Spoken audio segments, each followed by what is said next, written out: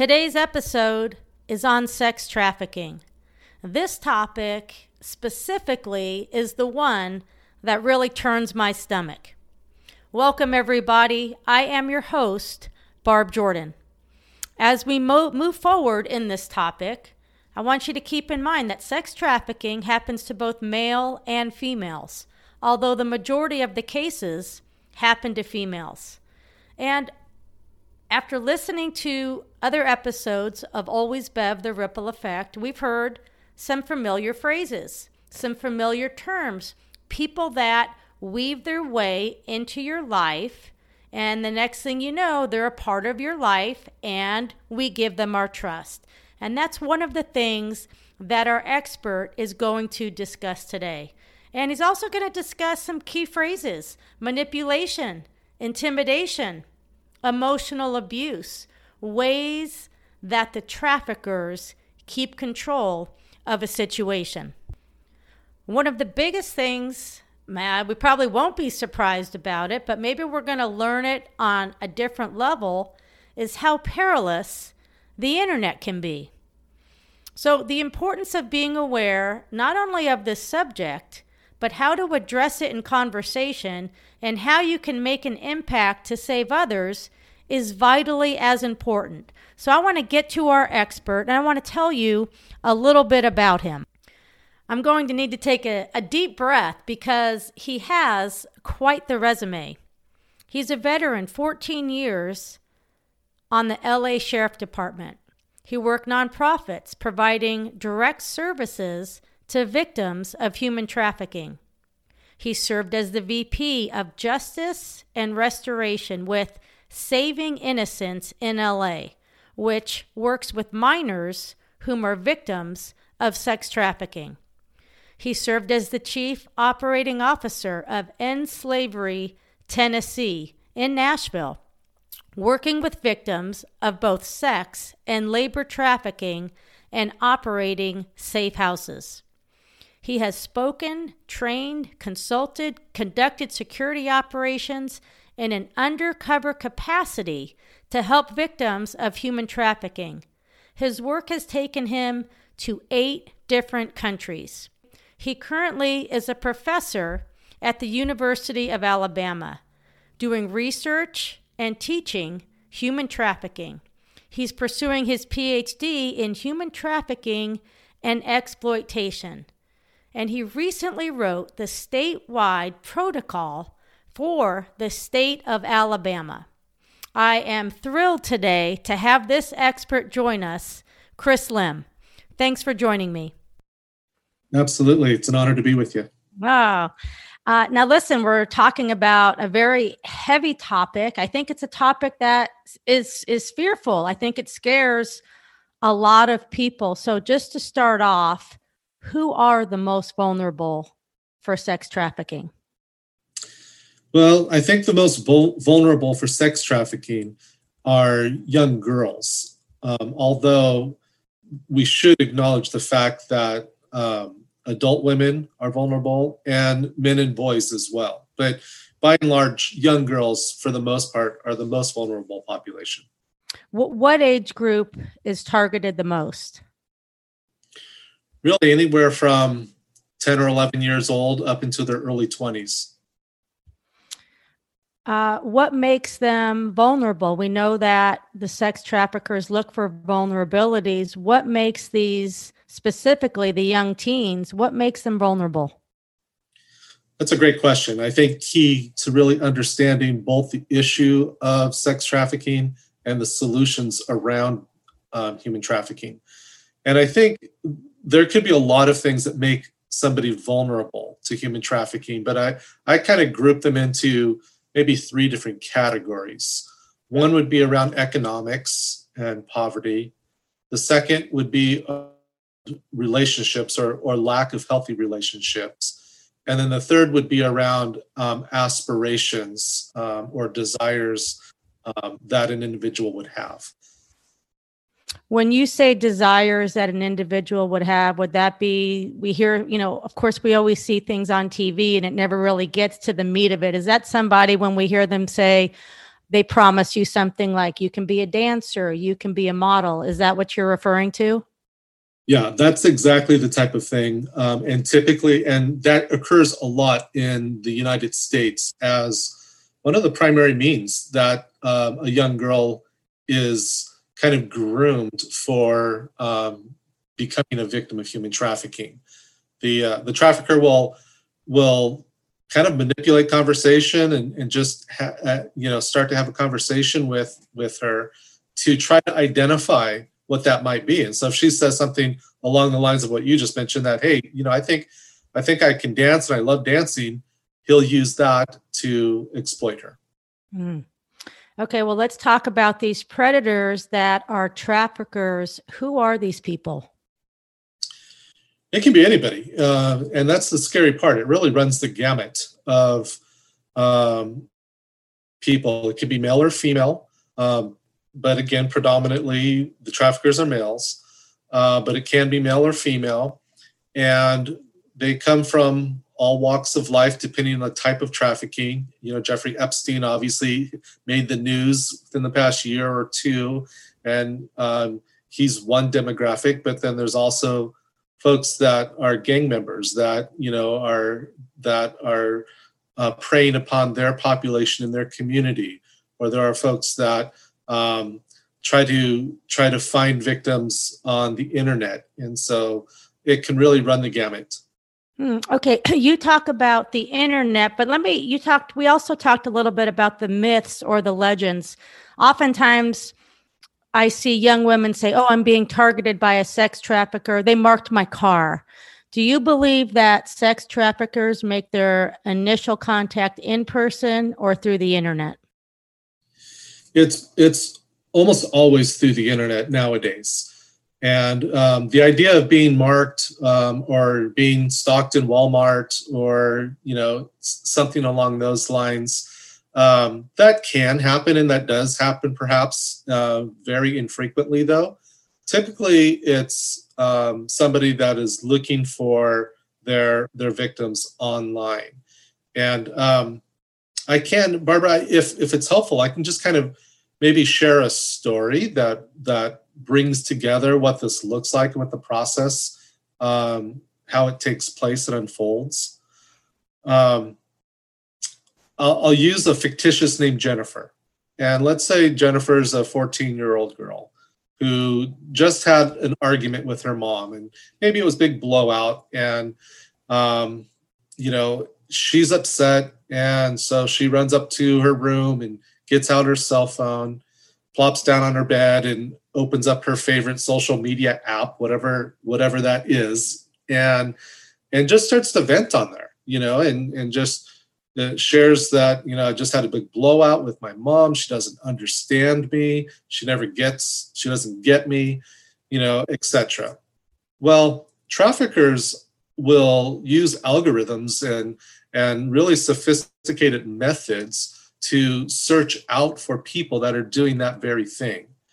And so some of them that are more sophisticated will actually sort through dozens, if not hundreds, of these types of conversations to really try to identify somebody that might be a good mark for them to groom as a victim of human trafficking.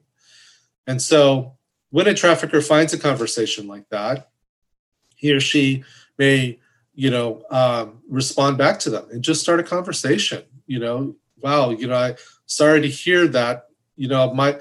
I've done the same thing with my dad. He doesn't understand me, and he totally overreacts to everything that I say and all of that. And so what he's doing, or she is doing at that time, is building a connection, trying to find some sort of common ground with their potential victim.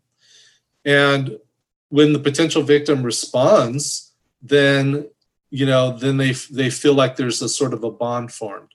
And so the trafficker will use the internet and use conversations via the internet to really begin to sort through the greater population at large, if you will, to try to find their victims. And so they'll carry on a conversation and build a relationship like this for as long as it takes to build trust. And once they build trust, they now have two key elements. They have a common ground and they have trust. And so at some point they will likely meet in person, and or encourage her to share additional ways to contact him via the internet, to share photographs or videos or whatnot. At this point, then what the trafficker tries to do is get inside her head and really try to figure out, what are those aspirations? Maybe she does want to be a dancer, and maybe she wants to be a singer. Maybe she thinks she's got talent to go on these shows that are on TV now, and so he might ask her, "Oh, well, why don't you sing something for me? Let me hear." And so she might scroll through her favorite, Spotify or something like that, pick one of her favorite songs, and begin to sing along with it. And then he'll just be over the top. "Oh, you are amazing. You really do have talent. I really think that we could do something and that you could be famous."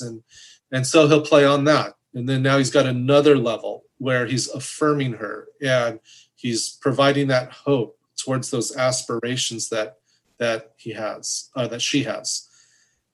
And then from there, he'll inevitably try to do something that will give him leverage. And so they'll begin a relationship, and she will think that he loves her. He'll tell her, "Wow, maybe after a few weeks, after a few months, however long this takes to kind of develop naturally, at some point he'll tell her, you know what, I really love you, and I think that we have a future together." And they'll just form this kind of quote unquote dating relationship.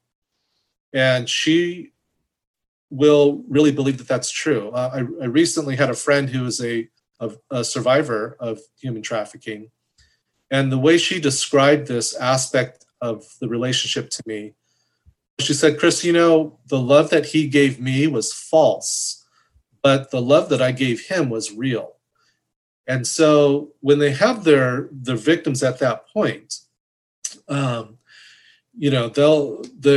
victim will really comply with a lot of different things that maybe are natural and normal, and maybe some that aren't so natural and normal. In our example that we're using a fictitious girl that's 14 years old, and so he may encourage her to take naked pictures, or for them to have sex and videotape it and that sort of thing. And she may be hesitant, but Barb, we live in a culture that is just saturated with the sexualization of children, and we've really normalized that. And so it's easy for the trafficker to convince a young girl to do things that she wouldn't normally do or even think of, because our culture has normalized it.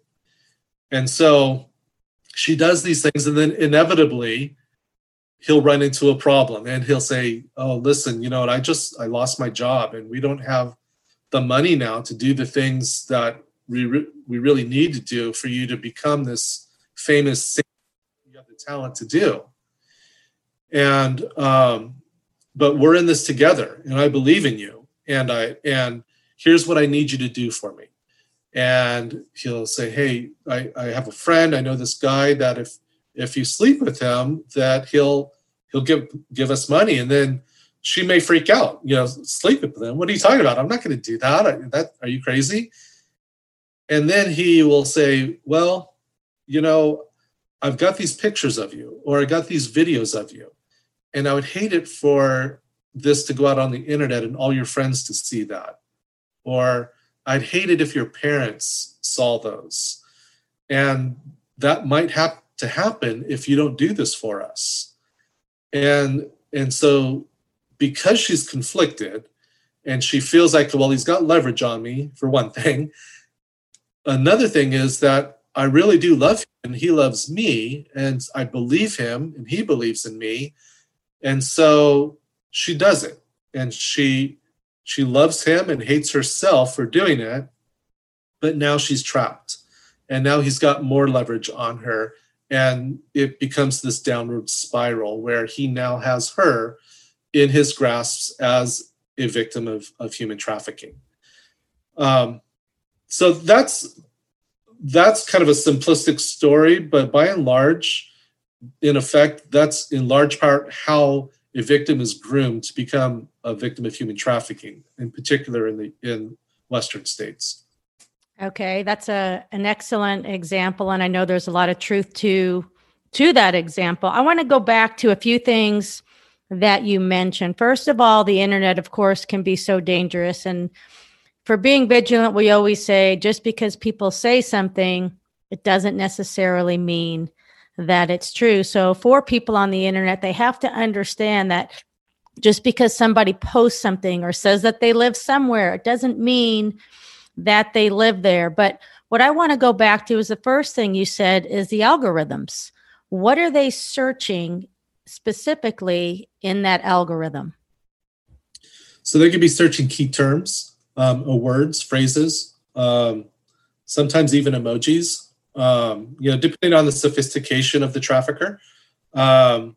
There's obviously all different levels of sophistication. Some are not using software and that sort of thing. Some are just, kind of your like I mentioned, maybe a gang member or just somebody that is not as sophisticated and is just doing it the old-fashioned way and just searching social media sites for people that are complaining about things. But it can be kind of either of those approaches. And what about on the internet in regards to ads? Is that a way that they try to target their victims? Yeah, that is. Especially on some of these sites that you sell things, whether it be, I think a lot of people might be familiar with Backpage that got taken down a couple years ago now by the federal government because of this very thing. A lot of people are familiar with Craigslist, where, it's a website where you can sell cars or furniture or whatnot. And so any kind of site like that where there's just naturally transactions going on, also dating websites, any and all dating websites are used by traffickers to find victims. The sugar daddy sites, that's big with college age girls and that sort of thing. So there's a lot of different venues that can be used online for that. When you talked about the example with Jennifer, the relationship obviously is private. He is in the background. He's in the shadows. The parents don't know about him. There's manipulation once the photographs are taken. And there's the phrase, together. We can do this together. And I've talked about that in other shows. That's a classic way to let people know that you're a team when really you're not a team. So there's a lot of different ways that they're taking control of the situation, as you mentioned. What can people do, parents or friends? What can they do if they are starting to recognize that somebody is being isolated away from them? What are the warning signs they should look for? You brought up some really great points there. So one thing, though, that I'll point out is that sometimes if it's a situation where it's a child, living at home, sometimes the parents do know about this relationship. And sometimes it appears to be kind of a normal relationship, and the girl's friends or family members might know about it, and he'll appear. Those of us that remember Leave It to Beaver, know the character Eddie Haskell, and so sometimes he might appear like that, like this nice young man who's very kind and treats their daughter or sister or friend well, and it's very polite and all of that. And so sometimes the trafficker is known, at least initially, by friends and family members. But to your point, there'll inevitably be a point of separation. And but actually, let me back up before that, because there is another element to see too in terms of what to look for. So in that grooming phase, if you're a parent and your daughter has a new relationship and she's coming home with maybe her nails done or her hair done or new clothes or new things in general, that might be an indication, that typically a 13, 14, 15-year-old girl is not going to have a boyfriend who can afford to do all of those things. So that could be an indication. Another indication is a significant age difference. And so if a young girl has a boyfriend that is, if she's, 13, 14, 15, and he is 19, 20, 21, 22, that is also an indication. So those are some things that can be looked for. But getting back to your point of the separation, you want to keep your eye open for some of those indicators, the early indications of separation, such as privacy. If she becomes more private with the relationship and with him, and is more secretive about what they're doing, if there seems to be kind of a bunch of different excuses that for circumstances or things that just don't add up.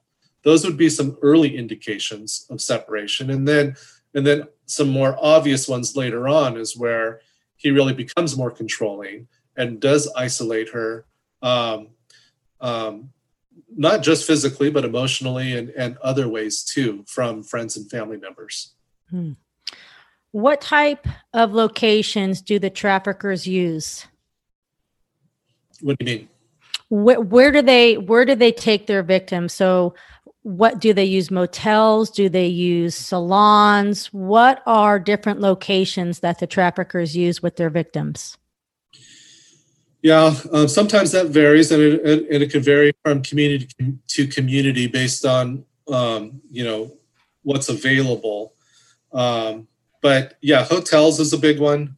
A lot of trafficking is hotel based. Obviously, and it's typically hotels where they're able to use cash and things like that. So there's less of a paper trail, but it can be more upscale hotels and all of that.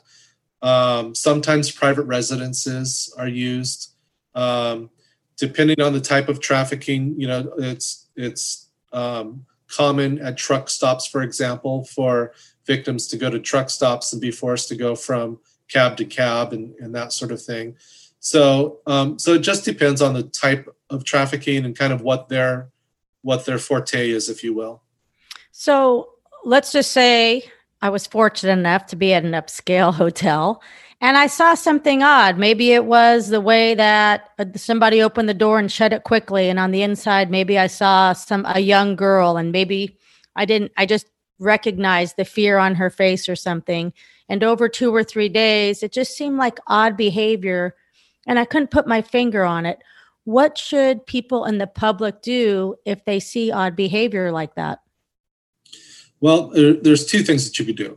One is there is a national human trafficking hotline that you can call. And so you can call that. And the second is you can call local law enforcement, especially if it seems like there's something going on at that moment. You can call local law enforcement, and they may or may not have been trained in human trafficking, but they'll at least respond, and they can kind of get an idea of what's going on. The national hotline will do a couple things. One is they can take that information and filter it down to a local human trafficking expert. And so that's not going to be an immediate response. So if there's an immediate response, obviously you want to call 911. The other thing that the national hotline will do is they kind of aggregate all of these calls.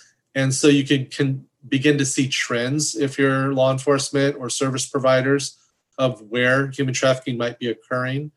And then the third thing is that they can offer victims services and contacts for services.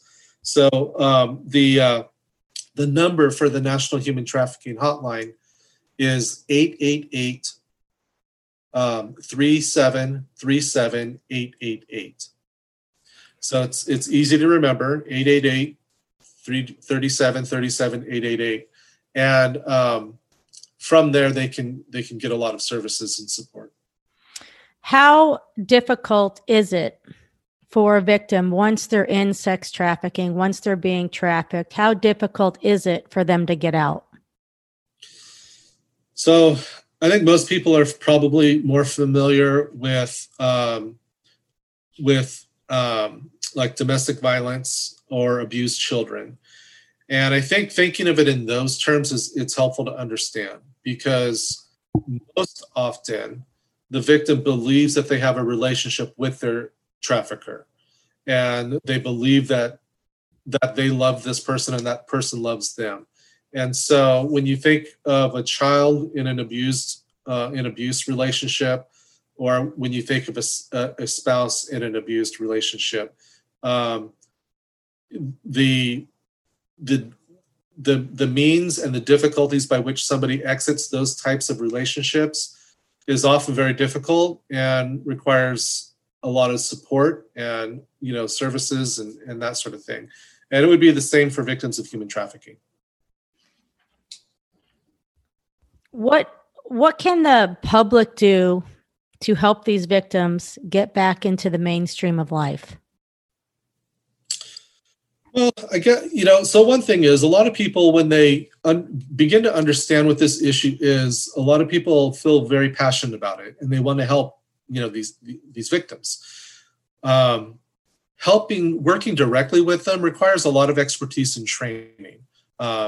And so typically it's most effective for the general public to kind of engage in a couple different ways. One is through general education, awareness, and training and that sort of thing, and supporting organizations that do that. And then the second is maybe through legislative, public policy, that sort of thing. And so depending on what your strengths are, what your resources are, what your day job is, so to speak, you can really, at least in one of those two areas, probably find a way where you can make a significant difference. Even if it's just finding a local organization that helps victims, in your city or community, and supporting them financially and supporting them through various resources. I feel like the awareness on sex trafficking has come so far over specifically the last 5 years. And it's a tough topic. I mean, I think it's one of those things where some people kind of shudder just at the thought of it. But how important is it to prevent this, basically throughout the world? I mean, there's over 4.5 million cases of this throughout the world. How important is it to spread this awareness? Well, it's vitally important to spread awareness. And it's significantly important that we're accurate in when we do that. And so sometimes when we are looking at organizations or awareness programs, they can actually mislead us into misidentifying what a victim might look like or act like. Hollywood has made, these great movies about people being trafficked and, trying to escape and all of this kind of stuff. But oftentimes those don't reflect the reality. When you see images of young girls with their arms bound with tape or, chained up somewhere in a dungeon-like environment, these typically are not accurate depictions of what trafficking looks like. And so in our public awareness and in our training, we need to make sure that we are portraying it accurately. One, so that the general public, when they see trafficking, can be aware of it, or at least see potential trafficking, can be aware of it. And two, something that we don't think about very often, but when these cases go to court, the juries that are sitting, in these trials, they're thinking of like the old movie Trafficked or things like that. And so when they hear something similar to the story that I explained, they're thinking, well, she's not tied up in some Eastern European dungeon somewhere, and so that's not trafficking. And so it's important, even from the legal and legislative and kind of justice perspective, to accurately portray what human trafficking really does look like. And so you're talking about what it looks like. Talk about, everybody always says, why don't they just leave? Why don't they just leave? And obviously, if it was that easy, people would. But there's a lot of different abuse that these victims go through. Can you talk, without getting too graphic, but talk about the different types of abuse that controls these victims? Sure. So some of us might be familiar with Stockholm Syndrome and things along those lines. I've already mentioned, child abuse and spousal abuse. I think kind of picturing the combination of those, where you have a situation where somebody is not typically bound physically, to a location by ropes and chains and locked doors and that sort of thing, but they're bound emotionally and psychologically. They're bound by threats and violence. If it's a situation where there are multiple victims, kind of you're kind of thinking of like the traditional pimp, where he has maybe 3 or 4 or 5 girls working for him, and they're all living, in the same location. They may have free access in and out of their place of residence. If it's a street-based kind of, forced prostitution situation, obviously they're walking around the streets without, any kind of restriction. And so we think, well, why don't they just run? Why don't they just leave that situation if it's so bad? We need to realize that there are those emotional ties where she believes that she loves him and that he loves her. There are threats and different forms of leverage. Like in my story, I gave you example of videos and pictures, but there's also, maybe, she has a child, and so he's threatening the child. There was a situation within the past year locally here where I'm at, where the lady was forced to go out and prostitute herself under the threat of violence to her child. So that might be. And there's the reality that this is a dangerous and violent world of human trafficking, and it's enforced through violence and even murder. And so if a victim has been in what they call in the life for any period of time, she likely has even seen one of her friends and one of the other girls that are victims with her get brutally beaten, killed by her trafficker.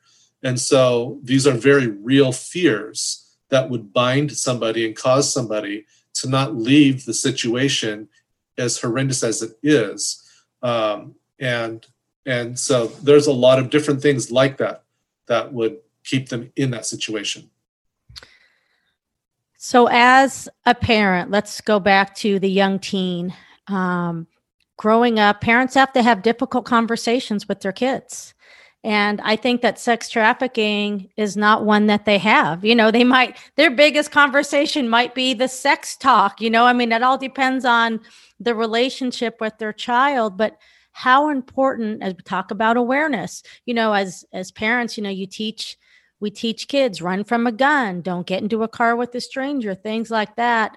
At what point do you feel that this topic should be addressed, especially with the fact that these people, these young teens, have so much access to the internet?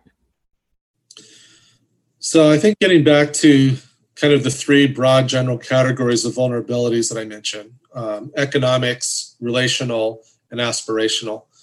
As a parent, or even as a friend, you might have young adults or teenagers that are seeing some of these signs or indications as well.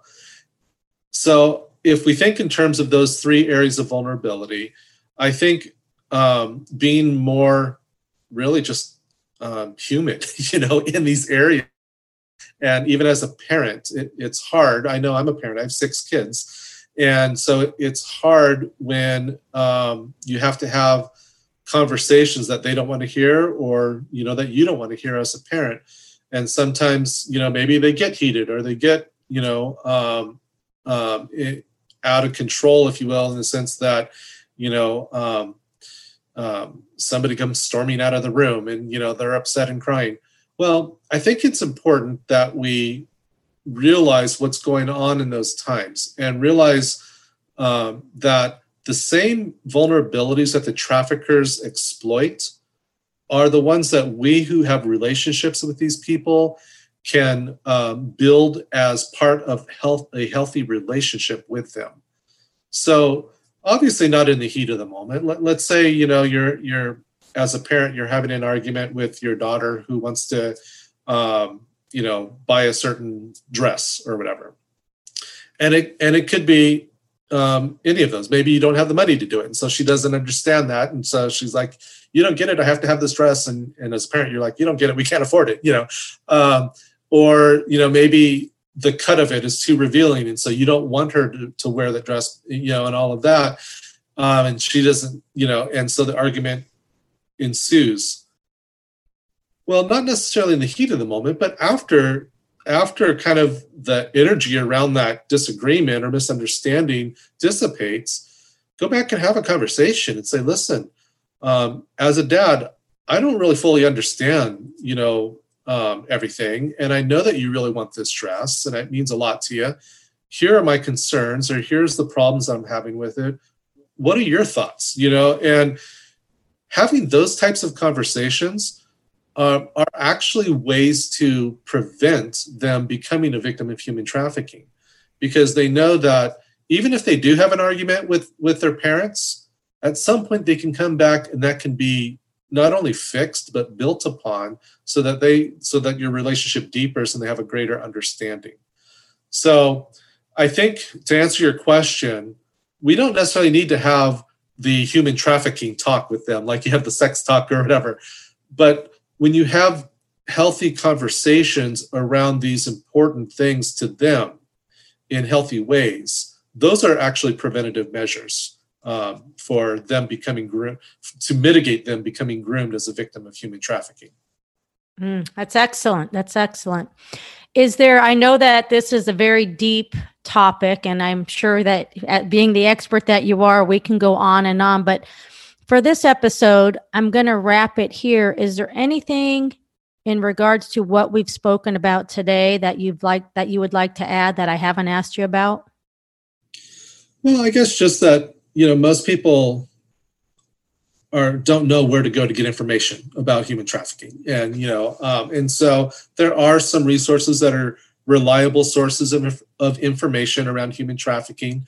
And so, I think I would just encourage people to go to those. There's a handful that that I think that I've given you, and you can post on the show notes. But I'll just mention a couple. In terms of organizations, there's some good national and international organizations like the Polaris Project, Shared Hope International, the International Justice Mission, Trafficking Matters. And then in terms of really kind of governmental information, and they have good resources, good videos, good training materials, and all of that, you can find on the Department of State's website, the International Organization for Migration's website, Department of Labor's website, and even the United States Attorney General's Trafficking in Persons website. So all of those are very good that you can go to get information and resources around the issue of human trafficking.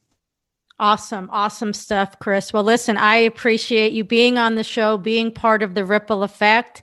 Somewhere along the way, I hope we have you back again. Thanks so much for your time today. Yeah, absolutely. It was my honor. And just really, if I could help again in any way, just let me know. You got it.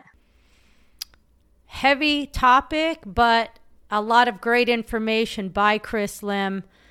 It was wonderful to have him, and hopefully in the future we will revisit this subject of sex trafficking so we can learn more and build on our awareness, not only for ourselves, but so we can share it with others. I'm your host, Barb Jordan. Thank you so much for joining me in another episode of Always Bev, The Ripple Effect.